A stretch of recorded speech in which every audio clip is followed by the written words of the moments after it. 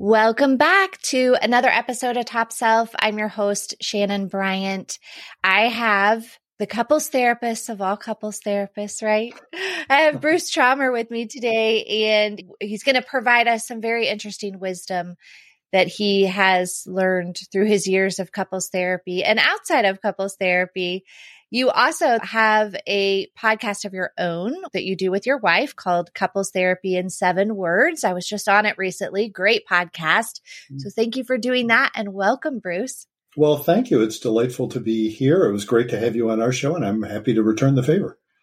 Yeah, well, I'm excited to have you here. I'm going to go right out of the gate, though, because I know that there are many couples where there might be one partner or the other that want to go to couples therapy, but the other is hesitant. So before we talk about changes that we can make in couples therapy, how do we get our partner to go if they don't want to go? You know, it's funny you asked me that question. I actually have a video. It is oriented toward a particular gender, which is the usual one. It's how do you get your reluctant guy to go to therapy? The basic idea there, and this would apply in either gender, either way you go, whatever gender. The basic idea is you have to understand that if somebody is reluctant to go to therapy, they almost certainly have very good reason for it. Typically, it's fear. And, you know, the reason I addressed it somewhat whimsically, but I meant it seriously. The reason I addressed it when I was talking about guys is we as men, you know, I'm a cisgendered heterosexual guy, and we tend not to reveal, especially to our women partners, that we're terrified of something. But typically the reason a guy is resisting, you know, it's usually, not always, but usually a woman who wants to do it, usually a man who doesn't. Yeah. And because, you know, guys don't like to talk about stuff. It's terrifying. You know, if a woman approaches a guy and says, honey, we need to talk, you know, those are terrifying words to a guy. But we don't say we're terrified. We will get, different ways. We'll get all logical. We'll say, well, no, really, this is your problem. You should work that out because I'm not unhappy. You are, so you should go. Or we will get angry, or we'll stonewall, or we'll do all kinds of things that aren't terribly helpful about that. And what I advise, again, usually the woman in that situation, is to understand why he's resisting. You have to understand that, again, he has probably a pretty valid basis for it. He's terrified. He won't tell you that he's terrified, but he's terrified. And the reason he's terrified is that if you go to couples therapy, he is convinced, or certainly the possibility is there, that the therapist will take your side, not his, because therapy is, even those of us who are male therapists, you know, the assumption is, well, we're talking about all this emotional stuff, so we're thinking like women, or we're taking a woman's approach. Or what'll happen is you will discover that, oh, really this marriage or partnership isn't going to work, so you'll dump him.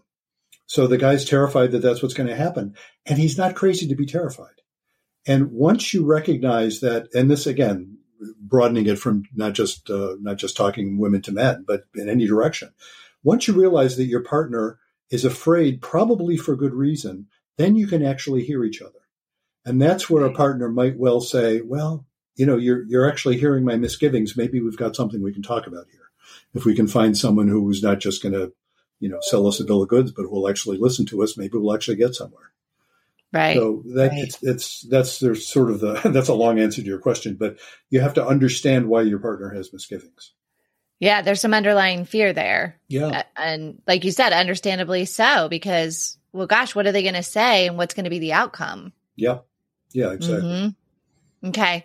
Well, so while still on that topic of, you know, starting to go to therapy or how we start to go to couples therapy, are there any questions that a couple should be asking as they're trying to find the right therapist? Or is that a thing? Because I hear a lot of times, you know, it's hard to get in, or, you know, it takes a while, but I also, you know, it's important, right, that you connect with that therapist, both of you, in that situation. Are there questions that we could be asking?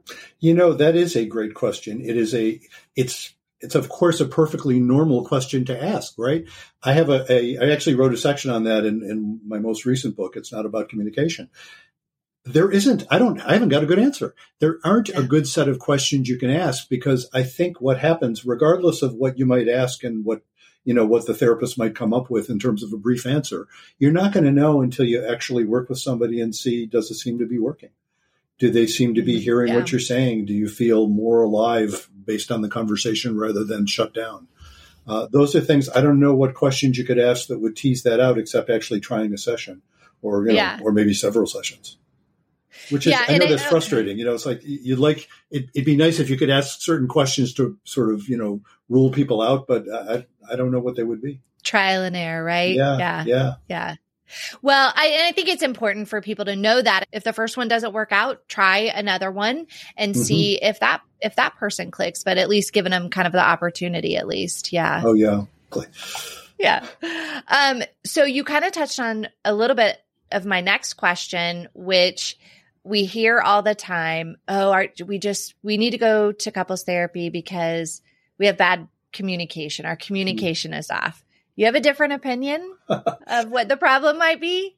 Yeah. When what you have is a hammer, everything looks like a nail.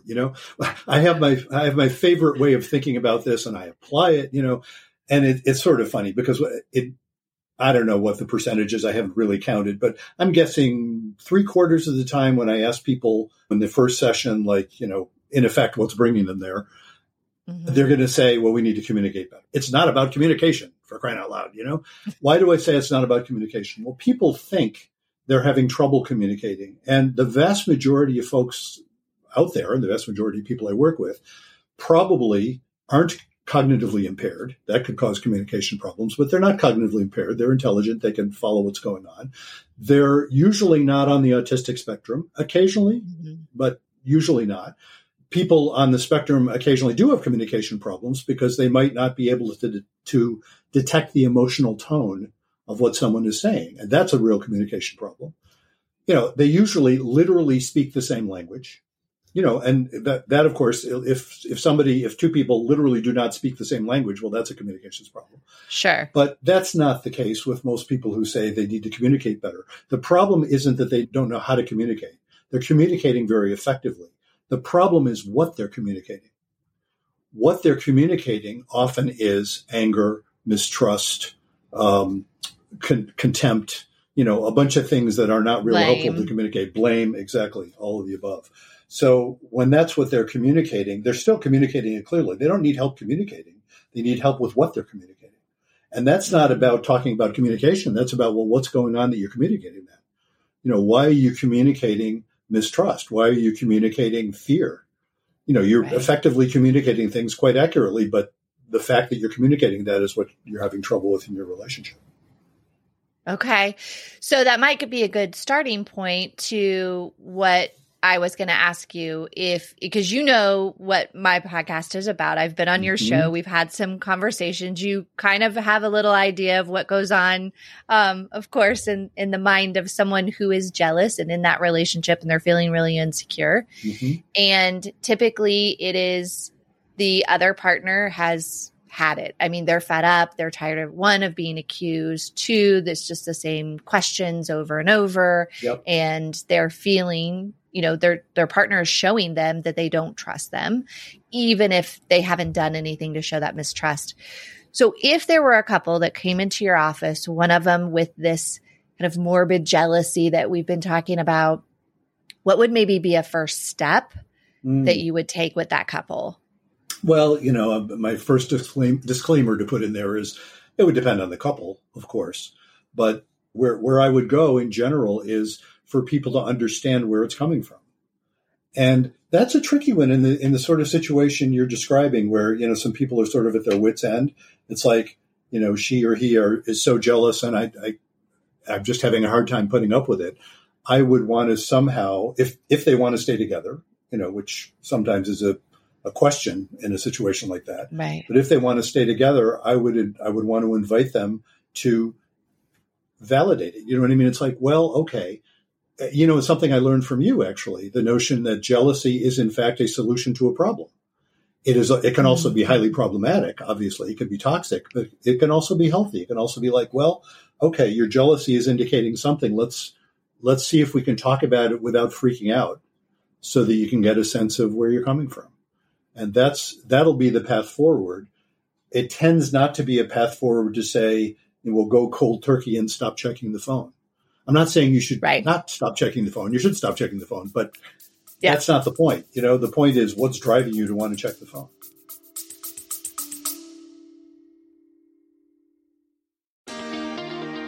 Hey, you, I just wanted to pop in and let you know the doors to the Trust Building Bootcamp are now open. Are you tired of feeling anxious and insecure in your relationship? Do you constantly worry that your partner's cheating or they're going to leave you even when there's no evidence of betrayal? Do you feel like, I just can't trust, even myself sometimes? Well, that was me, and if it sounds like you, it's time to stop second guessing. And I know some of the thoughts that you have, like, is this something that anyone would be upset about, or am I just worried about it because of my jealousy? Well, mark your calendars for Wednesday, May 29th, because that's when our Trust Building Bootcamp begins. In our weekly 1-hour sessions, you'll learn how your brain is choosing unhealthy strategies to get your needs met, and how to pull yourself out of those insecure habit loops. I lead every session live to give you guidance to learn to trust not only your partner, but yourself.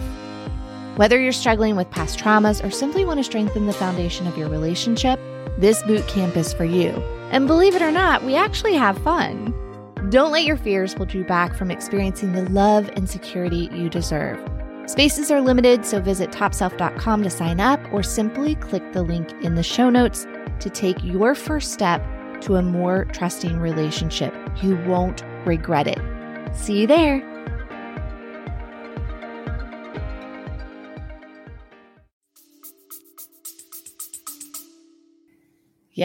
Yeah, exactly. Well, okay. So something you said to me that's been sticking with me since I did that interview with you, sometimes just the simplest of things can make all the difference in the way that somebody looks at something, right? And you said something that really stuck out to me that I thought, that is one of those potentially like simple statements, but change the way that someone thinks. So you said, you're married to a male, I assume. And I said, yes. And you said, okay, so you're married to a heterosexual male who is then attracted to women. And I said, yes. And you said, and you would want him to be because that's how he was attracted to you, right? That's the team you're playing for, right? Right. Yeah. And so even for me, who I have clients that I'm helping with, even that one kind of simple thought of thinking about it a little bit differently, like, well, what else would they do? Right? What else would they be attracted to? That's how the two of you are together. So I just wanted to thank you for that. And I wanted to share it here as well, in case people haven't been able to listen to your podcast to hear that, because I think this is an important point that might hit home with people. Well, I appreciate that. I never know, like in a situation like this or in a session, people will say, oh, you said this amazing thing. And there have been many times when people have said that, and I'm virtually certain I didn't say it. They came up with it. They're giving me credit, which is very generous, but I don't deserve it. In this case, yes, I do remember saying that, but it's fascinating. I never know what's really going to resonate with someone. Yeah. Can I take that a little further? Because I think there's something I enjoy pointing out about that. So not only is there reason to be glad if, that your partner is attracted to the whole category that you are from, that's good. Right. But then there's the phenomenon that, and especially true when you're talking about sex, the notion of people being sexually alive, being able to be turned on, doesn't have to immediately mean cheating. It's like someone could find, oh, what a sexy program I just saw, a story. For women, it's more often romance stories, and for men, it's more often porn, Right. But whatever it may be, something that stimulates him. And then but if he's faithful to you, he's saying, oh my God, I have this wonderful woman I can have sex with. How cool is that? You can actually perhaps be glad at his being turned on by the world, and he can take it out on you in a lovely way. You can be turned on that way too. So, when a couple is open to being sexually turned on by more than just each other, right. And I'm talking about monogamous, faithful couples, right? That can be good for a relationship, not bad. Yeah. Because I think in our minds where we live is, when we struggle with it is, well, I don't want that. What does that mean if they are turned on by someone else? Yeah. What does that mean? Does that mean they want that person? Does that mean that they desire other people. I'm not doing it enough, so that those are the stories that start coming up when we think about that scenario. Yeah. Yeah. And those, now I'm not going to mansplain to you being the expert on women in the conversation. That's what I hear from women, that particular one. Men, it's not so much about, oh, who am I competing with? Men, it's more about, oh my God, she's rejecting me. She won't let me in. But women, it's much more, is that right? Women, it's much more about, oh my God, if he's looking at those pictures and I don't look like that, there must be something wrong with me. Yeah. And men find that just absolutely mystifying, because men are just thinking, no, look at a naked woman and it turns me on. We don't think in terms of that being unfaithful, or you're not literally having sex with anybody else. He's just getting turned on by an image, because that's what happens with most men. And you're not doing the comparison that we're doing in our mind. I assume that is the case, or we hope that that's the case, right? You're not doing that comparison of, this naked person versus my wife. Exactly. Person, exactly. Right? No. And then, of course, that is the issue, one of the issues with porn. And, and I worry about it, especially with young folks these days, says the old fogey over here. I go back way before the internet. Well, you're not that old, and you go back way before the internet.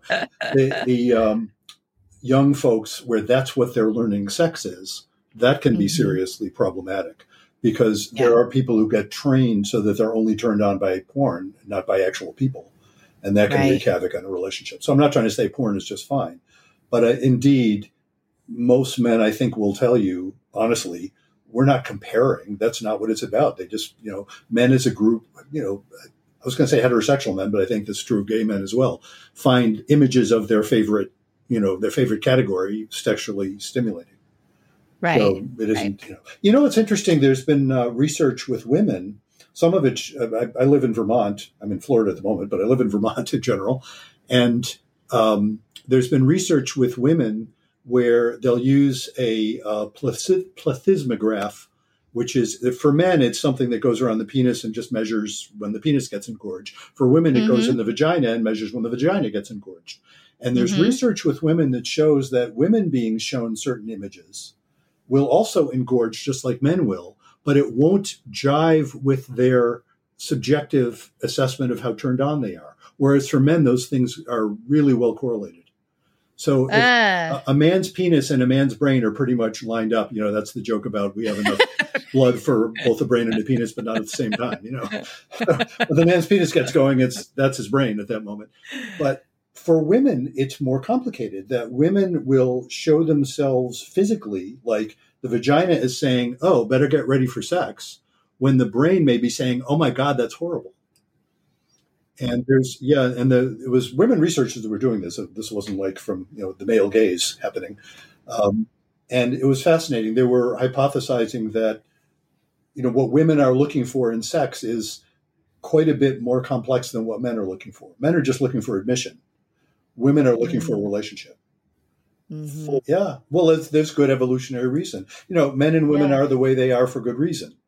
It can be problematic, and jealousy is a great example of that. It's like there's good reason for jealousy, but also it can get toxic if it's too much at the wrong time. Yeah, certainly. Well, speaking of toxic, you talk about death spiral for passion. What is that? How does that happen? Yeah, it's a normal process. That sounds kind of dismal, doesn't it? It's like, a normal process is a death spiral. Well, death spiral. Yeah, that sounds awful, but I'll tell you what I mean by that. It relates to the notion. One of my favorite topics is the difference between stability and intimacy. Those are both needs in a relationship.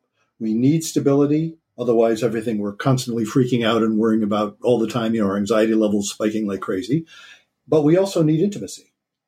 And the chief skills of stability are all about keeping the anxiety level low. You don't cheat. You show up when you say you're going to show up. You more or less tell the truth. You're more or less sober most of the time, stuff like that. The chief skills of intimacy aren't at all about avoiding anxiety. They're actually about tolerating anxiety. And that's where that death spiral can come in, because what happens when people get together and fall in love and make a life together and maybe have kids, which really ups the ante, stability becomes, of course, very, very important. And Right. what happens is stability can get so important that people stop risking rocking the boat too much. So they might not want to issue a garden variety complaint. It's like, oh, I wish you would wipe Mm, down the counter after you've, used the bathroom or whatever. I wish you would do X, Y, or Z that you're not doing, or not do X, Y, or Z that you are doing. And that's not going to be fun for your partner to hear. And if you've had some conversations that have kind of gone off the rails, then people will tend to avoid that. Well, avoiding that, it's not just about complaints. Other things that might raise anxiety is if you want to say to your partner, I've been wanting to try something different in our sex life and I'm worried you're going to think I'm weird. Or say to your partner, I've been thinking I'd like us to move somewhere for a year or something, and I'm worried you're going to freak out if I tell you that. Dreams, aspirations, hopes, whatever that might be. yeah. As people don't want to take that risk, that has the effect of shutting down intimacy. Not only sexual intimacy often, that's often a symptom of it, but intimacy more generally. And my favorite metaphor about this is a plant, a living organism. A plant needs roots. That's what stability is. So it doesn't just blow over in the breezes, but it also needs intimacy. It needs to be involved with life. Intimacy is the energy for growth. Any living organism needs that. If you have a seed that gets paved over in a sidewalk and it's the germinated seed, it'll try to crack the sidewalk because it won't just sit there. Or die trying. And a Right. couple is a living organism, and it's going to want to have the energy for growth. That's where, you think things you wouldn't have thought by yourself. If that gets shut down, somebody's going to try and crack the sidewalk. Now, usually that'll manifest. There's a lot of ways that can manifest. Some affairs are often, not only, but often a manifestation of that. Severe jealousy can be a manifestation of that, of lack of intimacy. You don't feel connected, and so you're constantly afraid of what's happening in the relationship because you're not tied in. Right. So right. lots of things can manifest. You hear a lot of times where people are like, we feel like roommates and we're just kind of going with the flow, and we've lost that love and feeling, as they say. Yep. And that's because people are not taking that risk. They're putting that stability in front of the intimacy. Yeah, often. Again, I don't want to overstate it. Everybody's got their own stories, but often that is the case. Yeah. So in many situations where there's a person who is extremely jealous in the relationship, they're constantly seeking that reassurance from their partner, and they're wanting to get it from their partner. Like if I were the jealous person and I'm upset because something happened and I'm feeling insecure and I'm feeling jealous and I'm kind of in a jealous meltdown, I'm wanting my partner to reach out their hand or come give me a hug or give me that reassurance. Mm-hmm. We know that may not happen all the time, especially if this has been going on for quite some time and the partner is kind of over it or frustrated with it at that point. What do you recommend of how someone can make themselves going to get that reassurance, I guess, for themselves versus going to their partner? What a great question. I wish I had a formula, I think people have formulas, but I don't have a lot of faith in the formulas, I don't know. It's of course, it's kind of a therapist cliche to say this, but I think it's true. You can't get that reassurance from someone else fundamentally. It's really based on a very, very deep acceptance of your own validity. If you need reassurance of your own validity, you're never going to find it. And if you don't need it, there's evidence of it all over the place. You know what I mean? If you don't need it, it's readily available to you. And if you are in doubt about your own validity, there's no amount of proof that will be good enough. So that's a tough one. It's really a lot of internal work. Look, I don't want to pathologize the idea that it's lovely to have your partner offer you some reassurance sometimes. I certainly think that's a lovely thing for partners to do. Don't take your partner for granted. Of course, I always, that's another element of jealousy. We may have talked about this when you were on our podcast. I don't remember, but the idea that I should worry, not pathologically worry, but I should recognize that my wife is a catch, that she's valuable in the market. If I want to be sort of mercenary about it, she'd be a catch for some guy. I better be really nice to her so she wants to stay with me. And Right. I trust she feels similarly to me because she's very nice to me. That's the idea. You want to foster that, but that isn't about insecurity. That's about recognizing, hey, that's about valuing your partner. So Yeah. it's great to, I certainly suggest to all partners, of course, be reassuring to your partner. But the problem you're asking about, of course, is no, when you need it desperately. If you Yeah. need When it it's that habit of exactly. I've got to get it from them and, Yeah. that's the only way I'll feel better Yeah. in this moment. Yeah. And that very thing, that's the only way I'll feel better, of course, is the problem. You have to have ways of feeling better when they can't give that to you.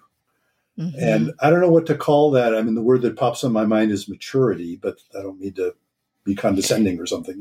It's as we get older and mature, you hope you can provide more of that for yourself. Right. Right.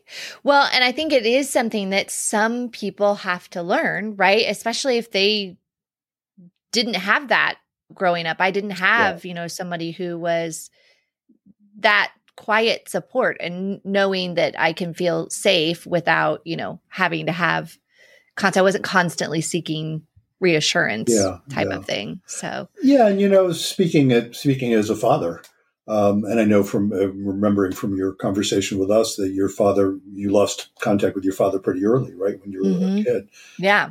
And I think that's a special thing that fathers can give daughters. Do you know what I mean? Mm-hmm. That sense that here's a male who is all about protecting you, loving you, and valuing you, not sexually. But, what girls, and again, you can comment from your own experience, but this is what I hear from women, what girls can learn from their fathers is that same sense of, oh, I am viewed positively by this male, this really important male in my life. Then you get some self-esteem out of that when you go out and you're meeting men. And the absence of that can be really, I imagine, can be very painful. Well, yeah, I think it's, show me how I should be treated in a way, right? Yeah. Show me what it feels like for someone for that male figure to love me and how should they take care of me or provide for me, that type of thing, for sure. Yeah. Okay, well, switching gears from death spiral to you compare couples therapy to improv, to comedy? Is that? I do. To improv in particular, which is a form of comedy, but yeah, it's not that the couples therapy is a comedy. Occasionally it is, actually. I mean, we do laugh in sessions. It does happen. Could be. Yeah. But no, it's the improv part of it because, I find that's a really useful way of thinking about it. If you've seen improv or have you ever done it yourself? No, okay, I've never done it myself. I think I have once or twice. The thing about improv is you have a prompt that sort of establishes the scene. And then there's only one rule that is applied in improv, as I understand it. The one rule is it's always yes and. Whatever somebody throws at you in improv, you never deny it or push it away or insist that it, or say it's not yes, but. It's always yes and. However ridiculous it is, that's what makes it funny when it works. Something ridiculous comes up and you go with that and then you add something to it. Right. Well, when couples show up for couples therapy, they're not in any sort of yes and mood. They're in a no damn it mood, right? That whatever they're hearing from the other person is just not working for them. That's why they're not able to work it out themselves. And so they're in no way like that. But the therapist can be in yes and. Again, I'm not talking about, comedically speaking. But the therapist can hear what they're saying and accept that it's got to be valid on some level. Even if they're saying two opposite things, even if they're disagreeing on the facts, almost always nobody I'm working with is crazy. Almost always they're not nuts. And almost always I just have to assume they're not evil. Every once in a great, great, great while, I've been doing this for over 30 years, counting internships. And how many people have I met that I would say, oh my God, this person's a sociopath? Very, very, very few. There are people who see that all over the place. I don't. I see a lot of pissed off people, but I don't see people who are just fundamentally evil. So granting that as the assumption, then there's got to be something valid in what their experience is. And if the therapist's response is to go with that, it's like, wow, let me hear more about that. it eventually invites the couple to get into that yes and stance as well. It's like they can actually start to hear each other. They don't have to agree, but they're saying, oh my God, no wonder. What I like to refer to it as, and I hope I'm not violating the language standard of your podcast here, I didn't ask you, but I call it the oh shit moment. Okay. Yeah. The oh shit moment is when people, and I don't mean oh shit like when you hit the thumb with a hammer, that's like, oh shit. No, it's not that one. It's the, oh shit, no wonder. It's that moment. It's like, oh my God, no wonder you feel that way. Oh shit, I hadn't thought of it that way. No wonder I feel this way. I'm not changing how I feel either, but oh shit, I see where you're coming from. Now what do we do? I call it the oh shit moment rather than an aha moment. Aha moments are lovely. It's like, we've got a solution. It's great. The oh shit moment is before the aha. It's like, you may not be at aha yet. Oh shit it's not comfortable. It's like, oh boy, what do we do now? Because I see why you're feeling that way, and I see why I'm feeling this way, and those don't work together, do they? So what can we do? And often what will emerge then is stuff they'd never thought of. It's like, I can work with you now, Or sometimes what emerges from that is, oh, geez, we have to split up, don't we? The classic example of that one is, somebody figures out they're gay in a heterosexual relationship. Oh, shit. No wonder. Nobody's broken here, but this is why it's not working. But this is why it's not working. Yeah, there's lots of other oh shit moments that are much happier, and the result is sort of like, oh, we can get through this, Often, what will happen sometimes is somebody thinks something was so important to them, and when they have that experience of an intimate connection, they realize it's not nearly as important as I thought. Actually, let's do it your way. And I would imagine, sometimes it might be hard to get people there to see the other side of that person, to actually hear that. Yeah. Oh, yeah. Initially, that's usually the case. That's what they're doing with a therapist. Initially, it's very difficult. But that's the connection with improv is, the first session actually is very structured. I wrote about that in the book too. I give a sort of a roadmap to my first session. But after the first session, there's very little structure that I impose. I follow the meaning where it goes. That's where it's much more like improv at that point. When I used to accept insurance, it was always funny when they would ask for a treatment plan.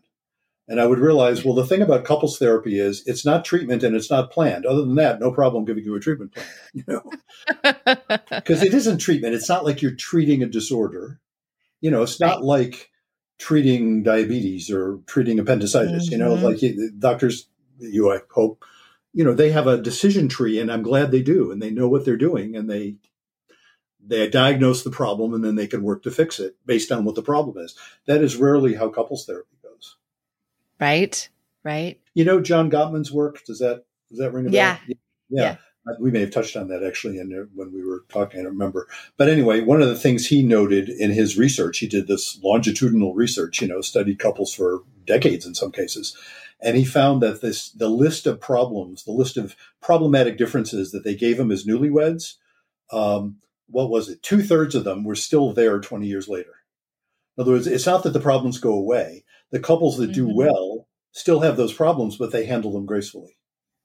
They do it differently. Yeah. And it is about that sense. I don't know if Gottman uses the word, but I use the word gracefully. They do it with grace. It's like, oh, isn't that something? This is one of those differences. We know we have it. You're that way and I'm this way, and it's fine. And we know how to get around this, and it'll be a little annoying, but we'll be okay. That's a few months ago, my wife and I did a podcast where I announced, not too grandiosely, of course, I announced that I have the magic key that unlocks all relationship problems. The magic. Oh, okay. Yeah, no problem. This will end all of our work because all I have to do is say this phrase. Everybody else can say, well, I guess we're done then, The magic key that unlocks all relationship problems is the ability to be mildly annoyed. That's the one. The ability to be mildly annoyed. Yeah. Because what that means is, it sounds rather silly to call it the magic key, but it is in a sense, because if you're mildly annoyed, what that means is it's overridden by goodwill. It's like, I'm sure I'm annoying to my wife on occasion. I know I'm annoying to my wife on occasion. She's not almost never annoying to me, but I'm annoying to her. But she's sweet about it. She said, she knows. She's not denying it. She'll complain about it if she needs to, but it just doesn't seem to rise to the level of hating my guts. It's just, Right. it's sort of funny at this point. And I try to be nice about it. And I try to do what I can. And some of it's just going to be there. It's just who the two of us are. And that's going to be there. Yeah. Yeah. You're not always going to look at them with, heart-shaped glasses all of the time. And so everybody's going to have certain things that are going to annoy you, especially when you're in longevity, right? Or you're going for that longevity and being together. Yeah. Yeah. Yeah. I mean, my husband and I both, we joke about it all the time. I mean, he is selfish and I'm clumsy, and we know that, and that's okay. There you go. And those are perhaps harsh terms. I don't know, but like you're laughing about it because you found some, found some truth in it. But it's another way of saying the same thing. Those terms, yes, he's selfish and you're clumsy, whatever. They obviously aren't the whole story. They're a funny little part of the story. Yes, and there's some truth in it, but it's not the whole truth. It's just some truth in it. Right. Yeah. Because there are times when you're very graceful and times when he's really generous, right? So, that's right. Yes. Well, Bruce Chalmer, thank you so much for being on Top Self. We appreciate it. Where can people find you? They can find my website, brucechalmer.com. And they can also find our podcast website. It's Couples Therapy in 7 Words. And the podcast website is CTIN7. That's the number 7, CTIN7.com. That's where they can find our podcast that I do with my wife, Judy Alexander. And that's either of those places they'll find out. I also do, I do therapy by telehealth. And if you're in jurisdictions where I'm licensed, which currently is Vermont and Florida, I do have some openings for that as well. All right. Yeah. So for those of you in Vermont or Florida, Bruce can, he can help you get your partner into therapy and help you once you get there, right? Indeed. I certainly do offer that. Well, thank you for having me on. I really appreciate it. Thank you, Bruce.